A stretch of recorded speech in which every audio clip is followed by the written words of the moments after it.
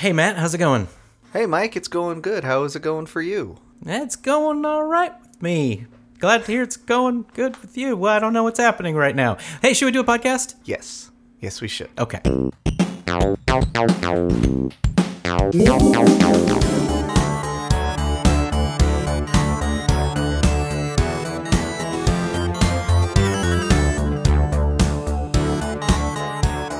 Welcome, everyone, to Hacking the Grepson, the podcast where two career developers talk about developing and other related things.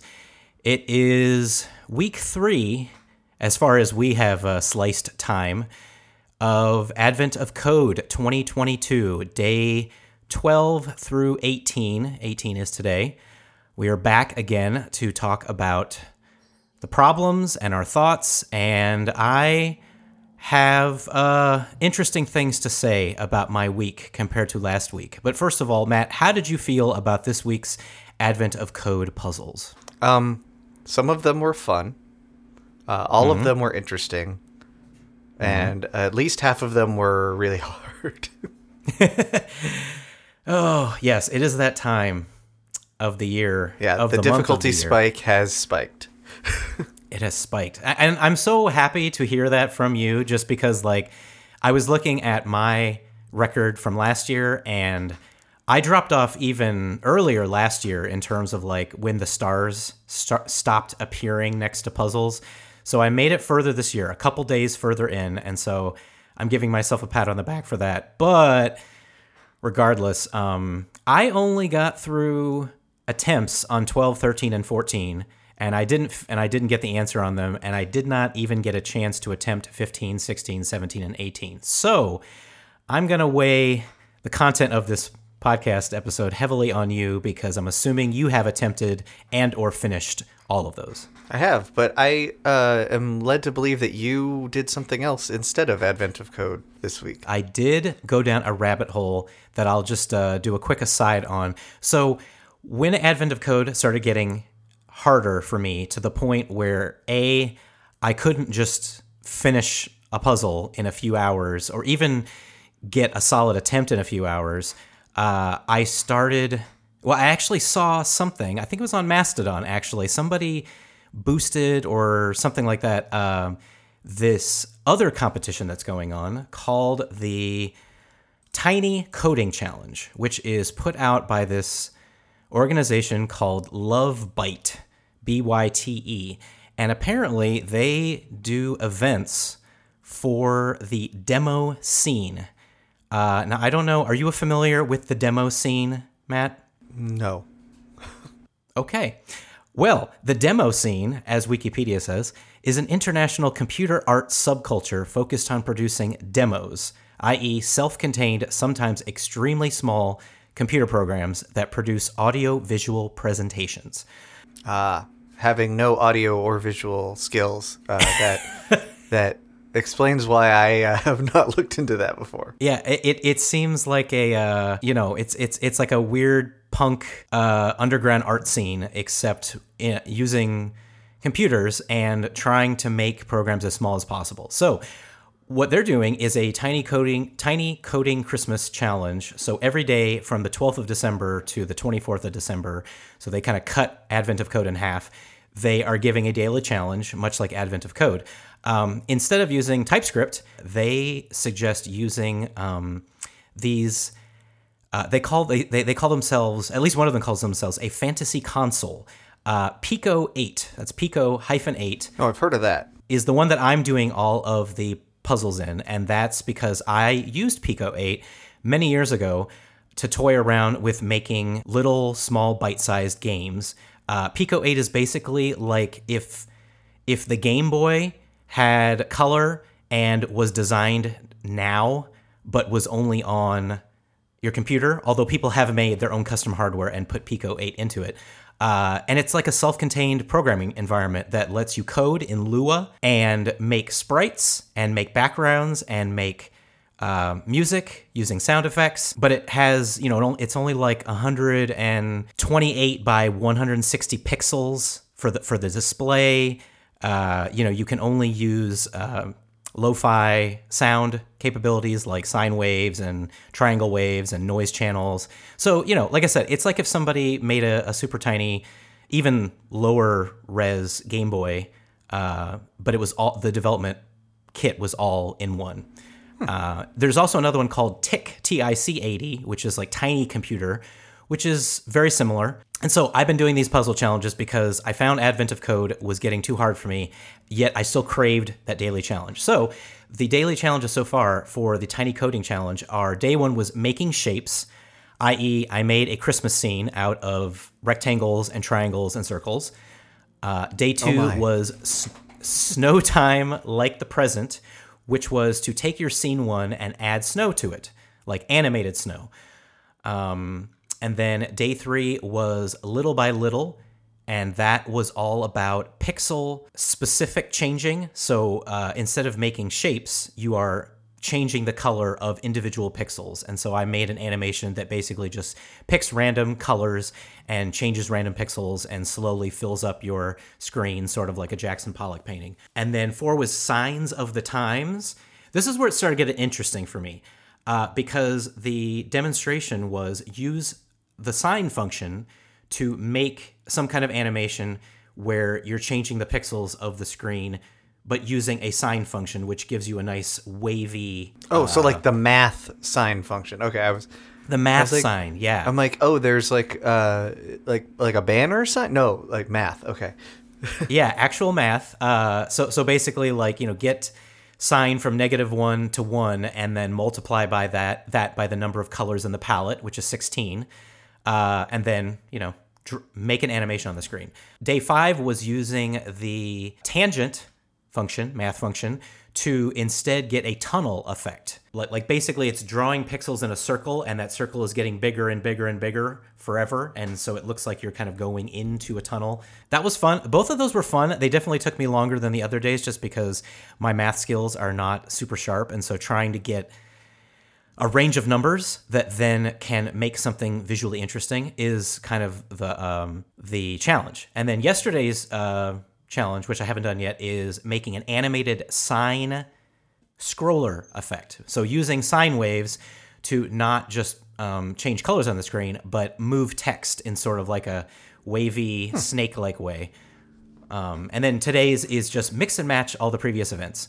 Fun. I'll have to check out this Pico 8 and what was the name of the actual contest? Oh, it is the Tiny Code Christmas. Tiny Code Christmas. I'll have to check that out. It definitely gives me that feedback that I crave, where I like change a value, refresh the page, much like a website, and get a new cool thing. There's the added difficulty, though, of optimization, because the Pico 8 and TIC 80 system is not very powerful. And so the whole idea is to write your code in as few amount of characters as possible, and also know that you can't do insane graphical stuff because it's just not meant to do that. You got to think Game Boy, even like Atari level kind of graphics. And so that's something that I ran into with the tunnel effect. Like I actually had to make the tunnel effect. It was like full screen and it was getting like 15 frames per second. So I had to like make it all smaller and smaller so I could actually get like a decent frame rate out of it.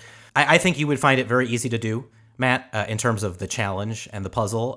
So it's really more of you spend your time making it artsy and interesting and playing around with stuff rather than the math of it. But for me, it was much more my level than this week's Advent of Code. And so I enjoyed it.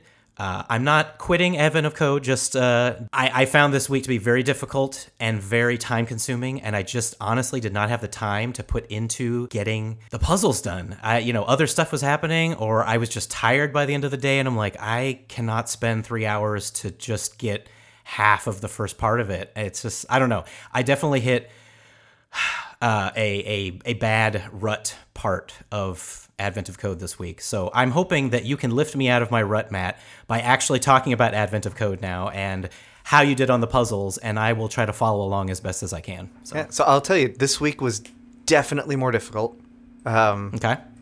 Objectively, not just in my own opinion. Like I've talking to the other folks in our Slack channel where we are looking at this, they struggle with some of them, looking at our leaderboard similarly. And then even at work in that Slack channel there, I saw someone say, "Oh, I spent like 8 hours on this last night to get part 1." Oh, wow. I went, wow, okay, that's not going to happen. I'm not going to do that.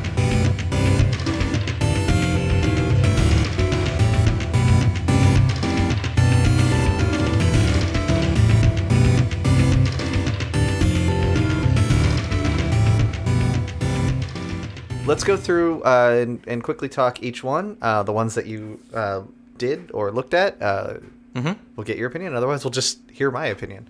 So exactly. Day 12 was the hill climbing algorithm, is the title of it. If I remember correctly, at the end of day 11, we had fallen in a river.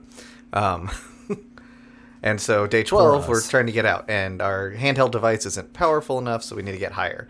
And basically, we're given a map of the terrain with heights, and they're specifying the height with lowercase a as the lowest, lowercase z as the highest.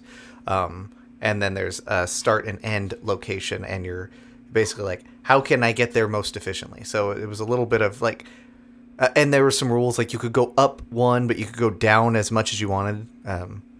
So, like, you couldn't jump very high, but you could fall without damage, I guess. No fall damage. Yeah. Those pathfinding. So you said you worked on this one. What did you think? I definitely worked on it. Yeah, I went down a few rabbit holes trying to figure out exactly how difficult a time to make it for myself I needed to. I mean, I built, or I found a breadth first search algorithm that I went through and modified and tried running on this. The one thing with the breadth first search algorithm is that it doesn't inherently have the you can't go this way because it's a step higher, but it has the general I can't go this way, and you plug in why can't you go that way, specifically from a direction. Because sometimes you can go from the left to the right, but you can't go from the right to the left because conditions change. Yeah. So a directed graph, basically, is what you'd end up needing to build for that. Right. And despite that, I still was not able to write the logic that I just described. I mean, I was able to write logic that could get through obstacles, like if it was all one, like a 2-dimensional map, but not a 3-dimensional map. Yeah, you could go around an obstacle, but not necessarily up or down based on rules. So that's as far as I got. What about you? So let's see. Just looking at my notes, I was able to get the correct answer for the sample input right away, but the real input took forever. Really? And so I'd also done a breadth first search. I just wrote it myself because I remember that from college, and I've actually had to use breadth first search a couple times in my career, but it wasn't optimal. What I ended up doing is a recursive breadth first search from the S to the E, so from start to end. But I had to I had one of my checks to exit the recursion wrong, and that was I had to do less than or equal to instead of a less than somewhere. So basically, what I ended up having to do is try to avoid revisiting locations. Was one of the big things. For part 2, instead of basically they decide that this might be a cool hiking trail, but we don't necessarily want to start from S, so start from any place that there was A. Yes. That actually wasn't too bad. I didn't really change my logic. I just ran it. I just changed where S was basically in my original thing and just ran it a bunch of times. So it wasn't.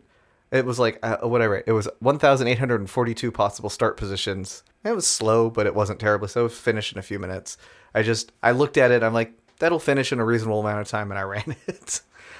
So I kind of brute forced it using my original algorithm. Oh yes. Oh, I see what I did wrong. Looking at my recursion, my exit point was wrong. That's why it was running forever, because it just wouldn't get out. Because of that less than or equal to, my exit condition just never got there. That is a very common error in programming, is greater than or greater than equal to, and the difference between an infinite loop and not an infinite loop. Yep.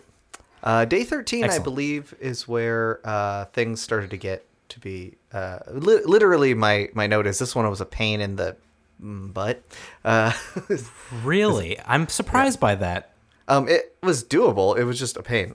So this one, Okay. distress signal. You climb the hill and you're trying to contact the elves, but you're getting back. Basically, you have to decode a message, and like the packets are. You have to see if they're in the right order and whatnot. And there's some rules. It was a little mini compiler, basically.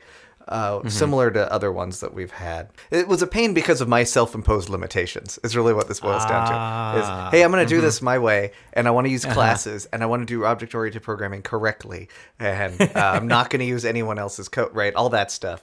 And I couldn't get my classes, and I ended up just getting rid of several classes, doing some recursion, and putting more logic in the main loop, which I don't like doing. I would prefer to have that in its own class, and I could have, but I wasted some time, and I was like, nope. How'd you do on part 1 of 13? Yeah, I once again tried several different options about how to figure it out, mainly just because I wasn't sure what the optimal way to do it was. And I ended up going on the subreddit later to see like, what the chatter was. And there were so many people saying that like, oh, this is a simple like JSON.parse kind of a thing. Oh, for reading in the input, sure. For doing something with it, not as much. Right. And reading in the input took a little time, but I definitely spent one more time just trying to figure out what is the optimal way to do this, like a big if-else thing. I mean, I'm looking at my code, and it's basically just a bunch of if-else things, and I have several test files, like just seeing if my code gets through the very first pair. And if it does, yay, try the second one. Oh, it fails on the second one, fix the second one, go back to the first one. Does it still work on that? And just endless back and forths where, it's like as I'm doing it, I realize that, okay, this can't be the right way to go about this because this is not, what's the right word? It's not robust, Right. like it's like, and so then I started looking into things like binary trees. And I'm like, is this just a binary tree or a binary search tree? Because one of those, I was reading the definition, and once again, this is just my lack of proper computer engineering education showing, but like one of them is only its definition if all the things on the left side are less than the stuff on the right side. I'm like, oh my gosh, that's literally what they're asking us. Yeah. Okay, how do I turn this into that? But I was not able to do that, and so I just kind of stalled out. It didn't even occur to me to try to do a binary search tree. So you didn't get to part 2 on this one? I did not know. Okay, so part 2 on this one. How do I do this without spoiling? Basically, you much harder. Actually, no. What did I write on this? That's the first thing I always. It was actually pretty straightforward after getting part 1 done. Basically, you just had to put all of the packets in the right order, and then they added 2 additional packets that were divider packets, and then it basically just so that it could have so you could get an answer, right? Because in order to get that, like, here's the number, they had some divider to packets, and you were like, this times a big number plus this. I wrote, it was pretty straightforward since the way I had built my compare method in part 1 already worked the way compares work, like where it effectively acts like a subtraction. So -1 if it's less, 0 if it's equal, 1 if it's I already done that, and so I just basically used that when calling sort, and it was pretty straightforward. So I got lucky with my change basically being convenient. I came back to this one several times because it seemed like something that I should be able to get. And I still feel like I should be able to get, like, it didn't seem so difficult that I would just like, this is not for me, which is why it was even more frustrating that I put so much time into it and still was not able to get something that would pass the test data, mainly because it kept trying to compare. It wasn't going like all the way in to the deepest array and comparing those two numbers, so it would stop short and say like, oh, this array is less than this array, but the first digit in that array doesn't necessarily solve that case. And once again, I just kept going back and forth and not really finding the optimal way. So anyway, one of the reasons this one was such a pain was that not so much the parsing, which I just use JSON.parse because why wouldn't I? It's built into the language. Why wouldn't I use that? Right. But I also saw some people just do an eval because it was like, oh, it's already a so. But the big thing for for me on 13 that made it a pain was the rules for when things were equal they were hard to understand a little bit. Like I kept getting them slightly wrong. In particular, like it was like the first time you encounter a difference, basically you stop. So it's like you're not checking the whole thing. Right. And a lot of where my problems were coming in was that I was making assumptions that were not that I shouldn't have been. So that brings us to day 14. Day 14. I don't even know how to say this word, regolith reservoir. Regolith. It's moon dirt. Oh, okay. Yeah. So we're at a waterfall. Actually, we have to. So we want to get behind the waterfall, and we need to find a path. This is the one where the sand is falling. So you end up in the cave, and sand is falling, and you don't want to die. Basically. So Naturally. There's these rocks in the structure above you, and you need to hide underneath one of the overhangs where the sand won't fall effectively. And so it's like, all right, sand is always falling from 500 0 on the graph, and it's falling, and if it hits a rock, it follows these certain rules.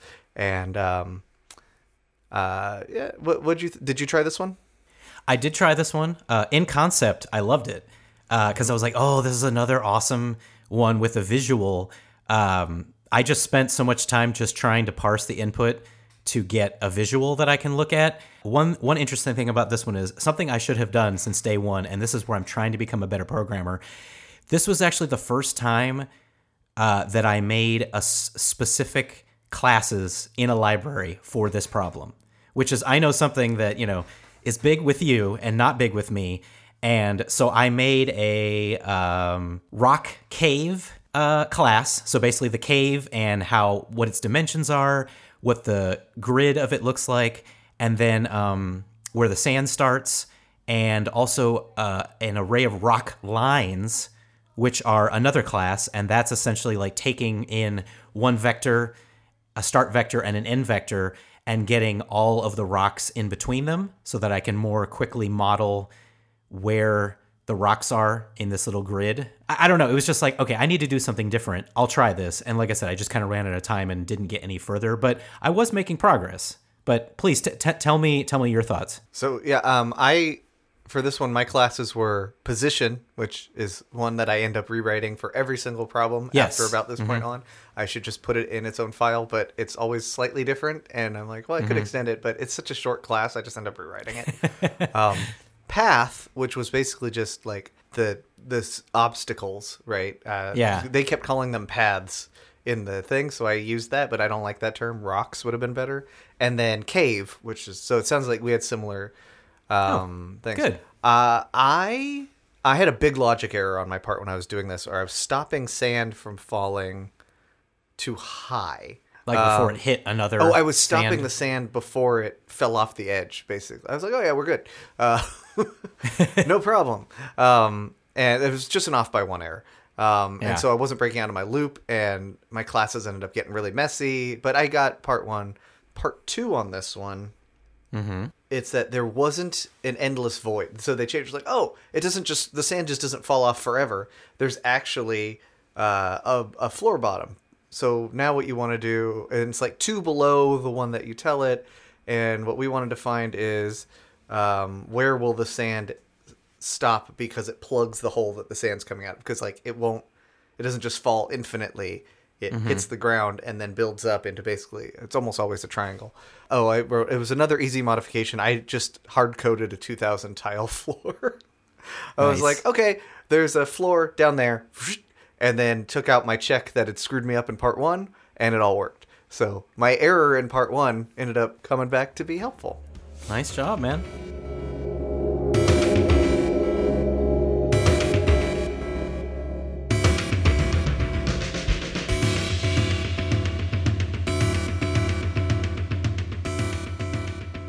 Cool. Moving on to day 15. Day 15.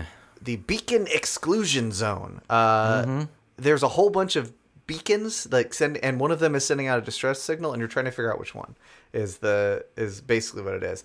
And this one was a pain because of the way that the beacons spread out. They used, what did they call it? Manhattan distance or something? Yeah. Yeah. Where it's basically just like there's no diagonals. Like a diamond, right? Yeah. So it ends up going out in a diamond. So trying to do intersections of that was like, I'm sure there's a mathy way to do that, but as always with these, I'm trying not to look things up. I'm trying not to look up algorithms, and I'm like, what do I know? What can I do to solve this problem with my brain? Which for 15 I was able to do. Some of the later ones, not so much. You did not do this one, right?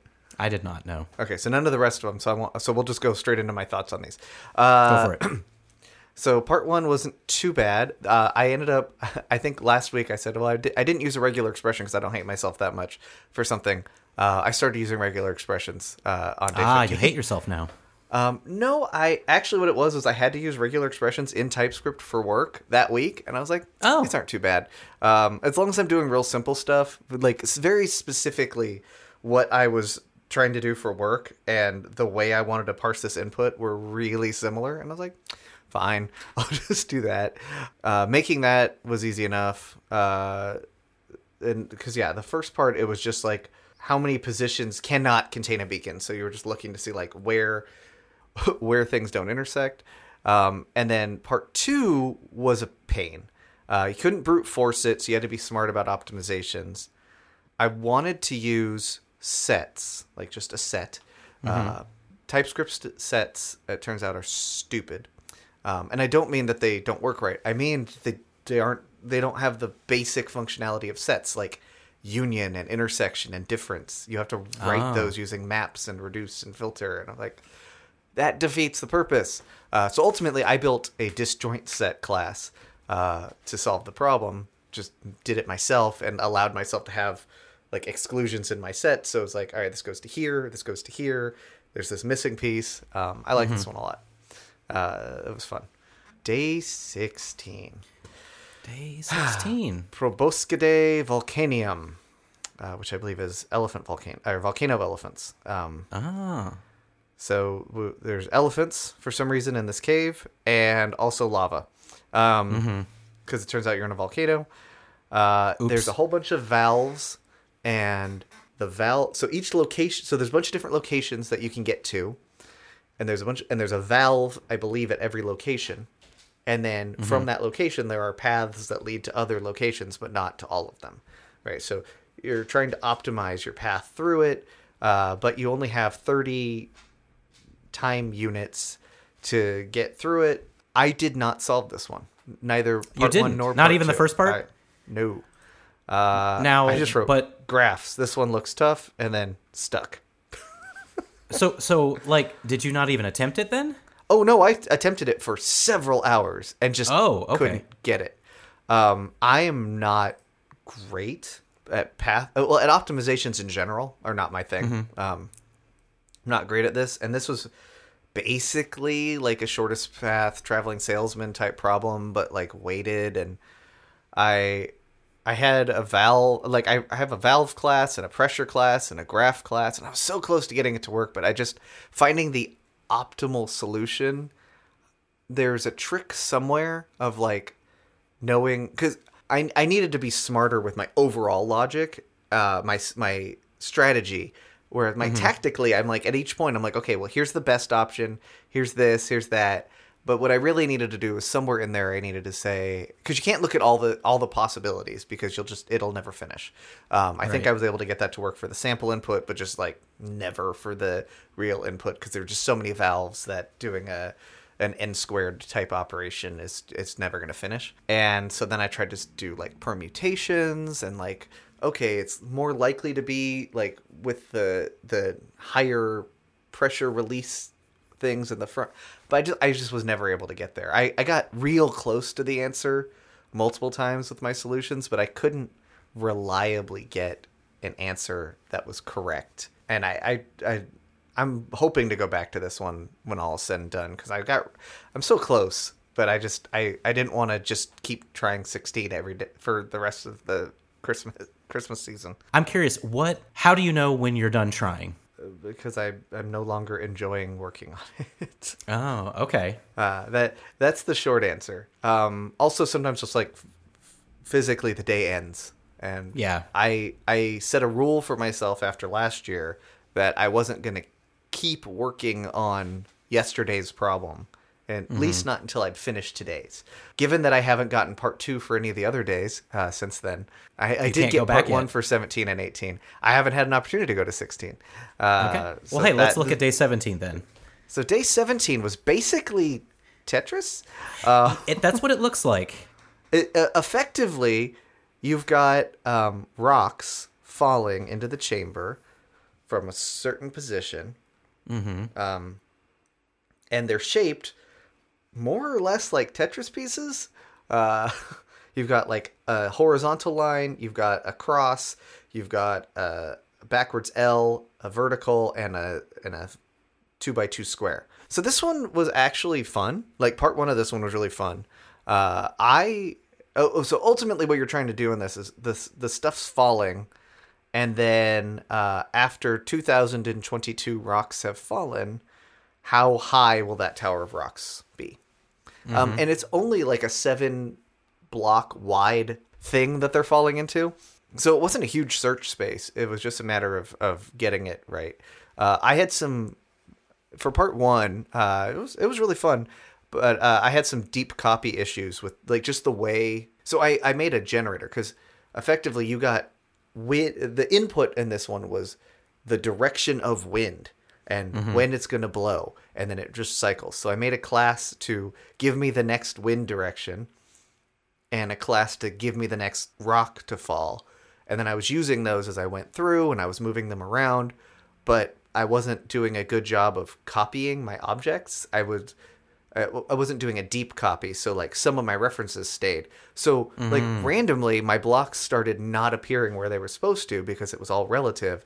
They would appear in some completely other place or like slightly too high, and it took me ages to figure that out.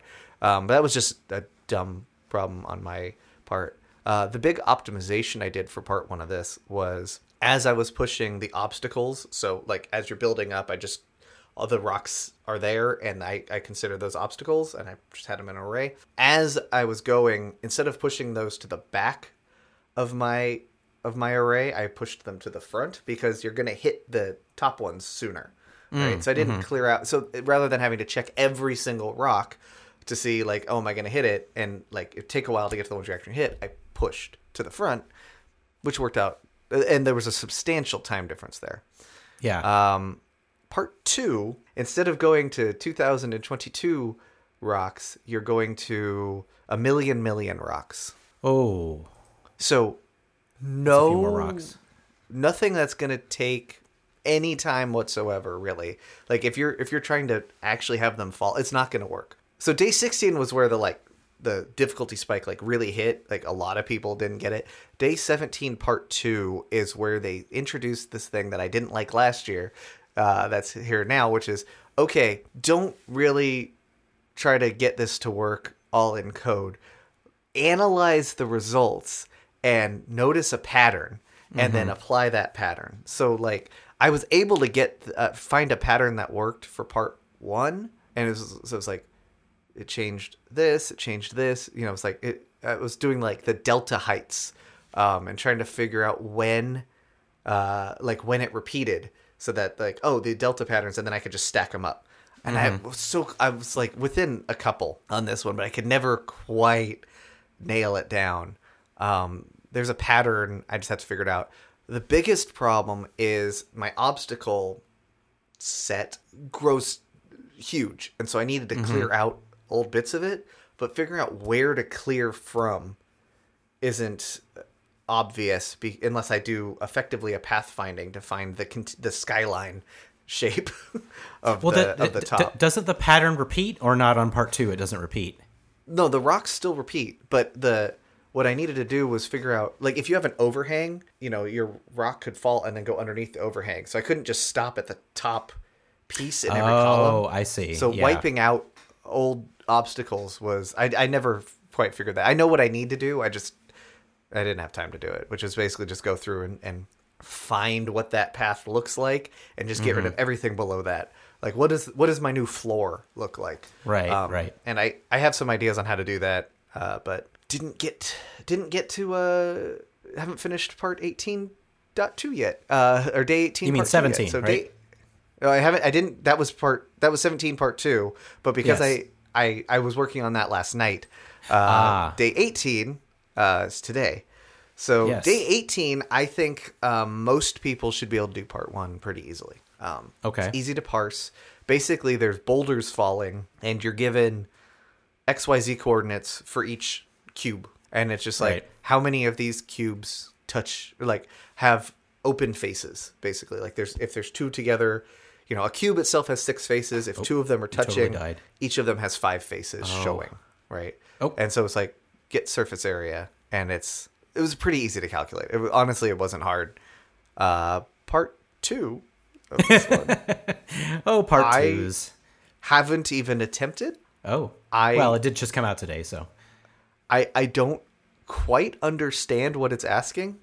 And I know it will involve pathfinding.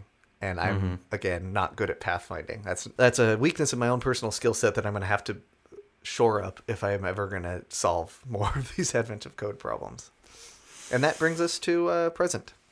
That is the present, yeah. Which of the last week of problems, since I haven't gotten the first part of any of them correct yet, which one or ones do you think is worth going back to actually try? I wouldn't bother with 16. Okay. 12, part 1's pretty doable. Part 2 wasn't too bad. 13, like you got past a lot of the part that I had trouble with already. I think that one's probably doable. 14 is where it starts to get like, ugh. But I think part 1 of that one is reasonable. You can treat that one a lot like just how you would do video games and like with a game loop and follow this. Basically what I did. And part 2 isn't too bad. 15, I think you could definitely do. Part 1 of no question. Part 2 was hard. 16, don't bother. 17 part 1 was fun. Yeah. It's worth trying just for that. And 18 part 1, you shouldn't have any trouble with that. Okay. And that's great if we were done and there wasn't a whole another week of problems to come out, because I mean, for me, and this may just be a personal thing, but it's like as the days go by that I'm not solving them, like it's like this mental weight. And I know you have the thing where you're like, well, I'm just going to work on it through the day, and when the next day comes, I either get it or I don't. And that's fine, since you only have one that you didn't even get the first part, but I've got several now that I haven't even looked at. And so it's so hard to even know, like, which one do I even work on at this point? I don't even know how to choose. If I was just going to pick one, I would pick today's. 18 part 1, I think, is probably the most straightforward of all of the part 1s this week. Parsing is easy. Calculation's straightforward. Part 2, I have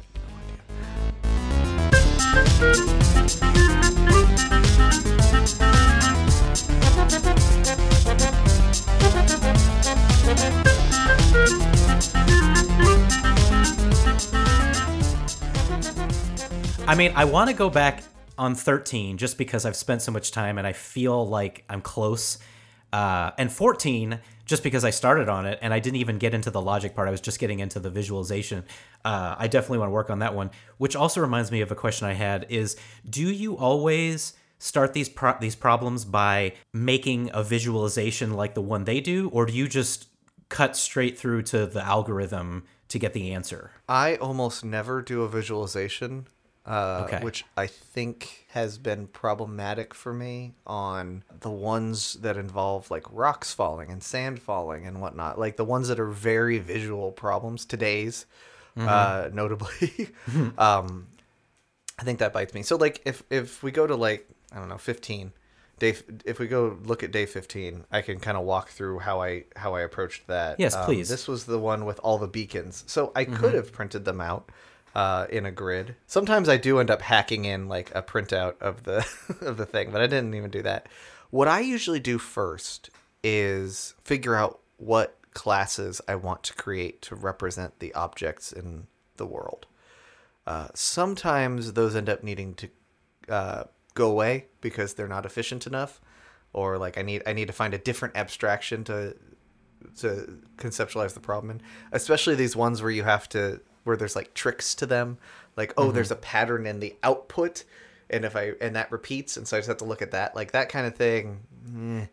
But just to like kind of get myself into the brain space of it. So like looking at 15, I have a position class, and I knew, I'm going to need to know how far away things are. So I made a distance method for that. That just was like, takes in another position and says, here's how far, and it did the Manhattan distance calculation. I made a beacon class, which ultimately I didn't end up putting anything in. It was just another position. But I had created one thinking, I'll need to have some operations on the beacon. I never did. And I made a sensor class. So both beacon and sensor extended position, because they have a position. And I could have done a HAZA instead of ISA, if you want to get into the whole object-oriented terminology thing. And arguably that's better. But I wanted to just be able to say, this thing from this I wanted to be able to do distances between them and not have to think about it. So they all extended position. That one also didn't have a ton of information in it. All I added to sensor was so that it matched the input that we were getting, is you get the sensor position and the beacon that it can see, like which one it thinks is closest. And that was all I put in there. I was like, it's that beacon. And then my beacon itself, I knew where it was. So I was like, between those two things, I had all the information. So I'm representing the objects of the world in classes, because that's just how my brain works. That's usually like as I'm reading through the problem, I'm writing down I have a template that I just copy into every day that has like, get each line of input, then call this function. And then iterate over those lines and do something. Right. So I open that file up and I just start at the top putting in like, all right, I'm probably going to want a position class and a beacon class. And like, these things are going to, like, just as I'm reading through it, so I can, as a way of organizing my thoughts. And then I tackle, how do I read this input? Like, how do I get the input out of it? And this one, again, I just went with a regular expression, because I was like, all right, it follows a very specific pattern. And honestly, the biggest problem there was that was it this one that did that? It wasn't this one. There was another one this week where the input line had plurals sometimes, like if there was more than one thing. And so like I had to learn a thing about regular expressions that I did not know in order to do that. I was like, how do I? Well, there you go. This has to be optional. I'm like, but I wanted, because I wanted to catch both, and I just used groups. So I was like, all right, sensor at X equals group 1, Y equals group 2, closest beacon is at group 3, group 4, and then I just pulled all that information out. And then, so like parsing that turned out to be pretty straightforward. I just iterated over it. And then the way that this one worked was you needed to know like, I figured out the upper left and the lower right of the Space. sensor of what I could see, so that I could print it out if I wanted to. Yeah. But mostly I didn't care about that. And then it was just a matter of like, okay, what do I do with this? And it was, all right, well, figure out the distances and then see where might there be empty space. We have a pronounced difference in the way that we visualize these problems. I read these problems and I'm so keyed into the visuals that they put in the problem, like the grid.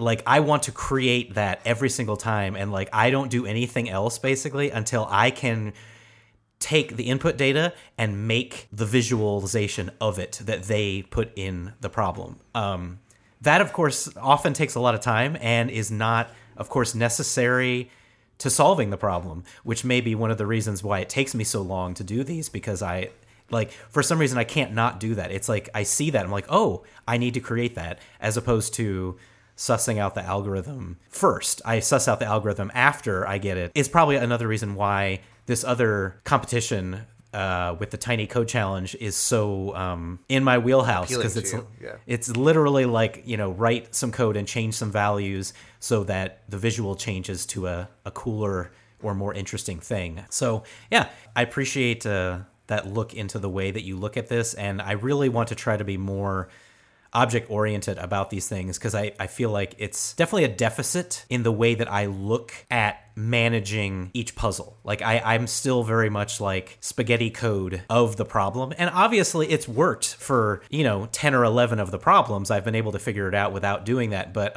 obviously I'm not getting them now. So maybe I need to try a different approach. And so I think I'm going to try to do that. So I appreciate that insight. It also just happens to be the way I think about problems. Right. Which is helpful. I like... if you want to get down to the brass tacks of object-oriented programming, it's data and the methods that apply to that data. Right. Just you group those together. As long as you're doing that, you're doing object-oriented programming, basically. Right. But for me, it's like, okay, I can solve that problem of that class. I understand this conceptually. This is what a position is. Here's the things I want to do to a position. Now I don't have to think about that anymore. I know that works. And I can move on to the other things. With the way that, and some of that is like, I'm not a good developer if I'm not doing that, because I'm like, there's too many things to keep in my head, and I'm like, I could be breaking anywhere. Instead, I'm like, okay, I can isolate and encapsulate. Like, this is where the problem. I can solve this problem and this problem.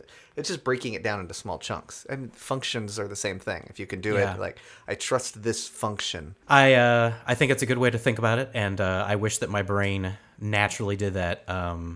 And so I have to kind of fight the urge to not do that. It's sort of like when I was, when I first learned about doing unit tests. Like my brain did not think about breaking down my code into little chunks that are testable. But you have to do that if you want to be able to write unit tests for things. And so I still have never gotten very good at that. But I don't mean to cut this awesome discussion out, but we have gone pretty long, and we've talked about a lot of things. Yes.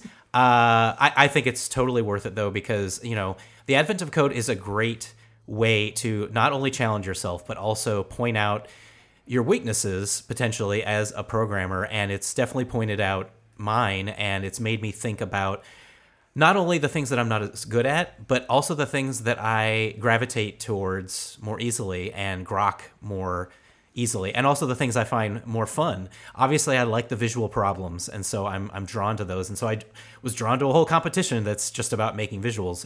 But, I still want to take a crack at these. I think it's pretty obvious at this point that I'm not going to necessarily take a crack at all 25 of them in the 25 days of December. I'm probably going to have to tackle them after the fact, but I still want to talk about them as they come out, because that's the zeitgeist. Yeah, I feel like in order to get visualization for myself, because I do think that would be useful, what I need to do is spend some time and write a class that's like a grid, and say, print this out as ASCII, and then I can just extend that for all of my, because there's so many grid-based problems. But then that would just make my life so much easier.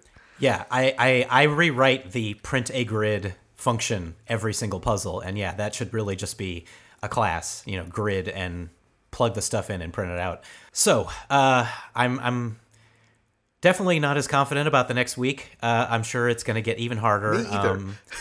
But it's we got to keep trucking on.